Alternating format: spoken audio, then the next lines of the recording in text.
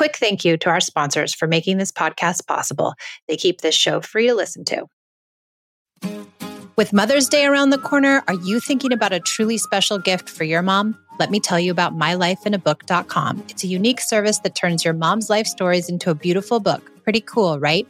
Here's how it works. Every week, mylifeinabook.com will send her questions via email.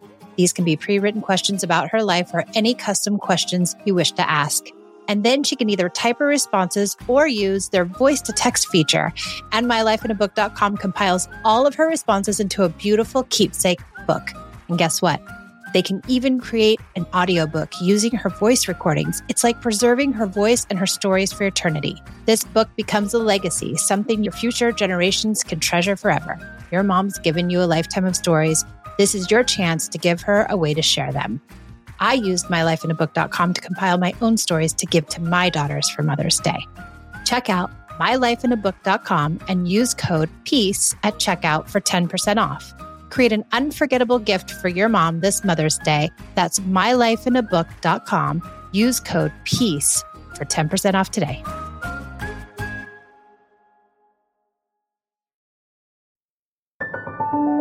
I came to parenting with everything I learned in childhood: yelling, punishing, controlling, and shaming.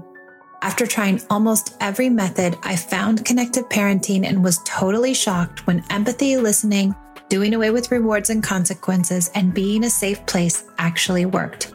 It moved the behaviors of my children, and it felt good, especially with my very strong-willed and highly sensitive oldest daughter. This podcast was born out of the idea of sharing the message and helping parents find more peace in a modern world. Welcome to the Peace and Parenting Podcast. So glad you're here.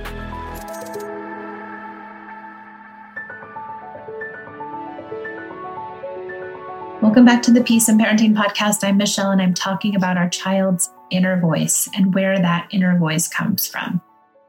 I want to talk about myself at first because I think my own inner voice, and I don't know if any of you could agree out there, but my own inner voice and my self-talk really came from my family. And it was very obvious how they felt about me, and that I was too much and hard and difficult and overwhelming. And that became my inner voice, that I wasn't good enough, that I couldn't do well enough, and that somehow there was no soft place for me. And so I became a very critical person of myself, and it dove me into perfectionism. I've talked about that a lot on this podcast, but much of that came from my nuclear family. And it wasn't all bad, I have to say. Like, it wasn't as if my parents didn't love me or they were these horrible people. Of course, they loved me, but there was more criticism and more negativity in our lives than there was positivity. And so that became my inner voice. And I think both of my parents came from families like that as well. I can see it really clearly with my dad that he has a very strong inner critic, and that it's hard for him to really let his mistakes go or to be kind and loving to himself. And I know that comes from his own family. So of course he passed that on to me. Generational trauma just doesn't stop unless you really make it stop. So we all can agree, or at least I can agree, that punishments aren't good. But there's more to it than that. We cannot punish our children, and we can still be very critical of them, or we can still lecture them. We can still say things that cut deeply into their psyche. And apparently, according to research, negative thoughts are much more easily grasped onto in the brain than positive thoughts are. Apparently, both of those are processed differently. So we will remember a negative comment or a negative interaction much more readily than we will remember the positive things that happen to us. I see that with myself, even on like Instagram, where I'll get all these positive comments. Oh, this is an amazing post. Thank you so much. And then somebody will be like, this is totally ridiculous. And of course I walk away thinking, oh no, it is ridiculous. It's a terrible post, but it's one person of 200. But I remember that because my brain gravitates towards this negative thing and processes it very differently than all these positive things.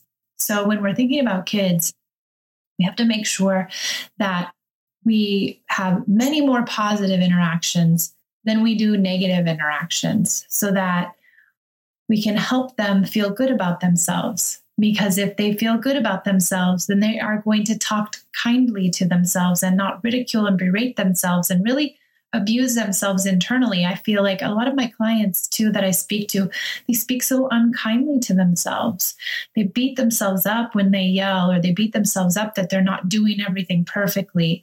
And it's sad to see that inner talk for them, because I think they feel very unsure of themselves and very, very quote unquote bad about themselves. And so we want to make sure that we can change this for our kids. We want to make sure that we're having many more positive interactions and that we're noticing when they are doing things that are quote unquote good.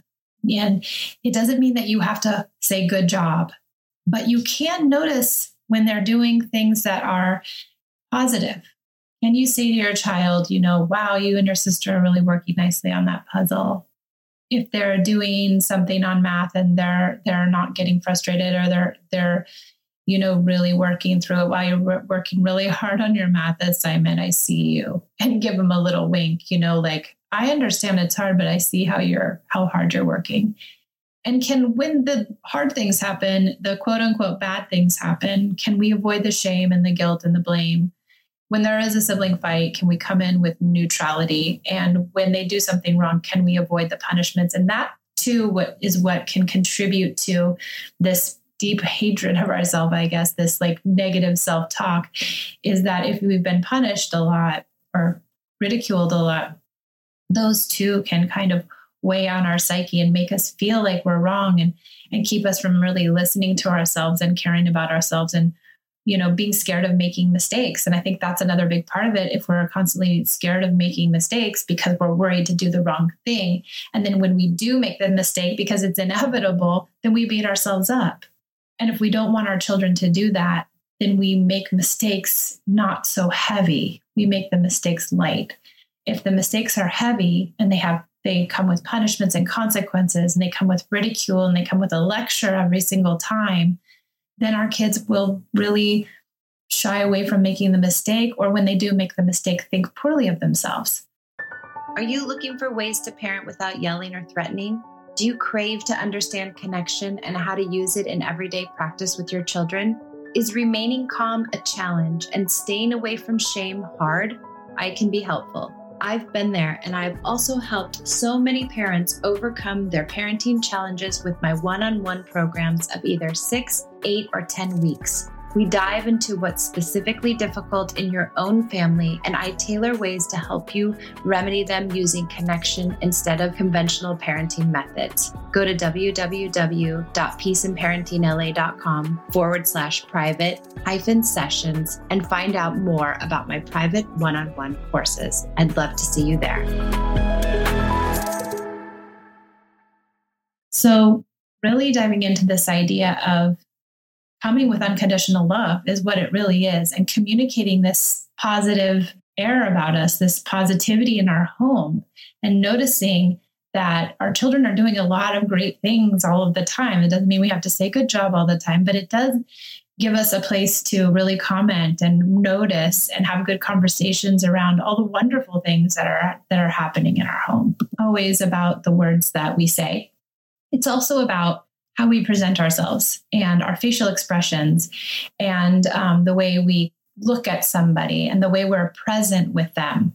I find too that just being with my kids and being warm, I don't really have to say anything. Am I putting my arm around them? Am I looking them deeply in the eyes? Am I noticing what they're doing? Am I interested in the things that they're interested in? Am I genuinely forming, again, a connection with this child? And am I spending more time doing that than I am nagging them to brush their teeth, or asking them to do a chore, or finding out all the ways they can get their homework done? We really want to make sure much of what we do with our kids is positive. It can be so hard though, because we're working so hard and we have so much to do. We've got other children, many children likely. We've got work and a house to take care of, and a partner likely that we're trying to spend time with, and a life of our own that we're trying to have. So it becomes very difficult. But I find when I get on this positive wave and I can ride that positive wave, then it becomes part of my ethos. And part of that too, in all this conversation, is talking kindly to my own self and not judging my mistakes so much. It's really hard work. And I know we get caught there.